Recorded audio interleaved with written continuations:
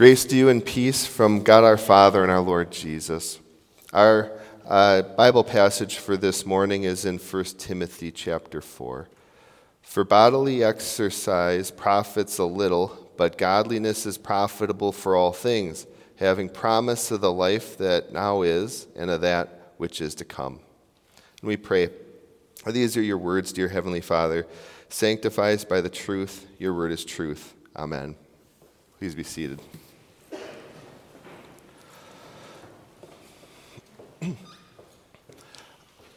One of the kind of fun things about parenting at my age is that when you play video games, it's kind of like having your own personal Twitch stream. You know, that thing where you play games online and the whole world can watch you.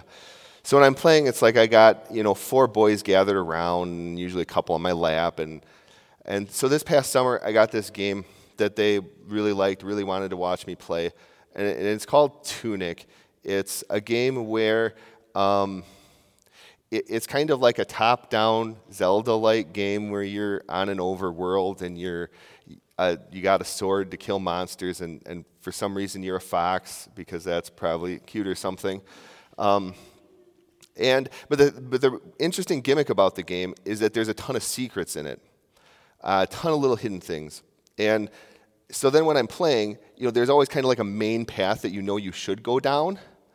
But I'm always like, oh, what about that little side path there? Maybe there's a secret in this shrubbery, or maybe if I chop down these blades of grass, I'd find something. And now with these 4 boys watching me, you can imagine that's a very frustrating experience for them because they want to see me go and fight some big boss, and here I am, oh, there's the big door, and I'm going to go off and, try to find something. And so, yeah, the chat gets a little toxic, so to speak, at that point. And so about 2/3 in my playthrough, though, there was this big tower that was mysterious, and I didn't understand it, and I just kind of moved on from it. But my second oldest son, Nolan, was like, wait, go back. There's a secret there. And I was like, I knew there was, but I was kind of just like, well, I mean, how do you know? And he said, the makers of the game wouldn't have put it in there if it didn't have a reason. And it's interesting, it is so true about video games. There's just no random room that's just there for nothing, no extra path that's there for nothing. If they programmed it in, there's at least some collectible to get. Now, it turns out we, of course, have a creator. And if even video game creators do this, how much more our true creator, God, has reason and usefulness for us. And our text points it out as it gets at the usefulness of godliness. That godliness isn't just something that's there for no reason, but it's actually something that's useful. And so our text says, the translation says, godliness is profitable for all things, having promise of the life that now is. I just want to point out, with profitable there, it really probably a more straightforward translation for us today I'm going to just use is just to say usefulness. It's not like profitable like some kind of old Bitcoin thing with godliness or day trading. It's really talking about usefulness. And I think that emphasis on godliness being useful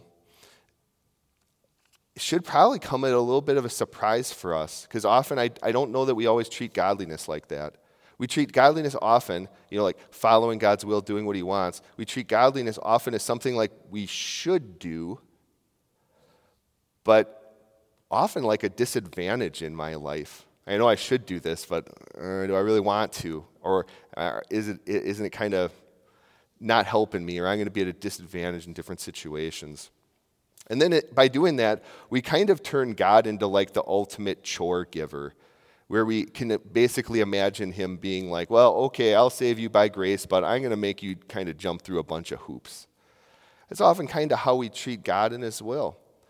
It's one thing to say, I know I shouldn't cheat in class or in the workplace or whatever. It's another thing to say, I want to be honest and do the right thing. That's useful. It's one thing to say, okay, God says I should reserve sex for marriage. It's another thing to say, this is what I want. This is beneficial for me. It's one thing to say, yeah, I know I should help out this family member or friend with whatever. It's another thing to say, yeah, I'm super glad to spend my time and energy and maybe money. This is useful for me. Because really, if we're honest with ourselves, it's hard enough to do godliness, do the right thing just at all. And it's even harder to be like, I'm doing this and this is what I want. Not just that it's the outward right actions. I think this is advantageous. I think this is useful. If anything, we can quickly kind of cry martyr of, how hard it is to be a Christian, how disadvantaged I am in different situations to be a Christian. And so I think that this text is kind of a challenge in that respect. So, not only are we kind of bad at sometimes, doing the right thing, often we don't even take that usefulness of godliness seriously. Now, it's not all unpacked in this specific text, but I'm going to talk, I think it's helpful to envision godliness with kind of a twofold aspect. On the one hand, there's an active godliness. There's a godliness that we do that I've been talking about. And if our relationship with God was based on this active godliness, we're not always so good at, that would be on pretty shaky ground. We'd be in trouble, to say the least. But there's a second aspect with this godliness, a passive godliness. And that is the message that's implicit here, but maybe more clear when we examine the life and work of Jesus. There's a passive godliness that we have, that we don't do this godliness. It's a godliness that we receive from Jesus and his work. He was perfect. He followed his heavenly Father's will. He was perfectly godly, and he gives us his godliness to cover over our ungodliness and to cover us up with his godliness. He paid for all of our things that we've done that are ungodly on the cross for us so that they would be gone, the price would be paid for. And he shows the usefulness of godliness. He's the greatest example of that because his godliness, his perfection, his work, his dying and his rising was so useful for us because it has conquered death and it's given us eternal life in heaven. And he is the ultimate proof of the value of godliness. And this is the godliness that we've passively received from him. It's the godliness we've passively received having faith that he's worked in our hearts, worked by baptism and strengthened by the message of that story of Christ and his saving work for us. Now, when we bear in mind the usefulness of Jesus and his godliness for us, I think that can help give us a different perspective on our active godliness, so to speak, as we kind of re-examine it maybe from a different angle. Because we can see that more clearly that there's a reason and meaning and usefulness to it. Just like, again, with the video games. The video game makers wouldn't have bothered programming something that didn't have a use for their purpose. How much more, then, has God given you a purpose? And in creating you, given you meaning and having that in your life, in your active godliness.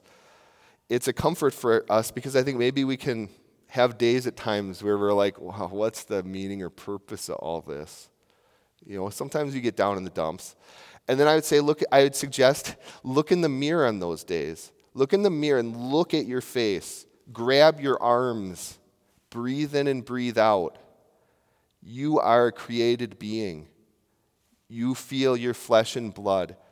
That Creator made you, and he didn't make you for no purpose. I don't know what your day is like, and I don't know your friends and your family, and I don't know the path of godliness that lies before you. But I would think about that. Think about the meaning, the purpose, the usefulness of the godliness that is before you. And I think that helps us embrace the meaning and usefulness that we do have in life. Now, we're not always going to understand it. We can't always put the pieces together from our creaturely position. But we know if video game makers won't make a room without a little bit of a collectible in there, how much less for us. Of course, we have a purpose and usefulness in the godliness that lies before us. The godliness that we actively do, but thanks be to God that we have perfect godliness that we've passively received thanks through Jesus and his work. So, I hope we walk away from this text comforted by its straightforward meaning. It's powerful to think about godliness being useful. And Jesus gives us his godliness and has shown us most powerfully its usefulness by saving us with his godliness. And now that enables us, I think, to look at the things that lie before us in this life and find usefulness there. Usefulness each and every day until at last, by his grace, he brings us home to heaven. Amen. Please rise for prayer.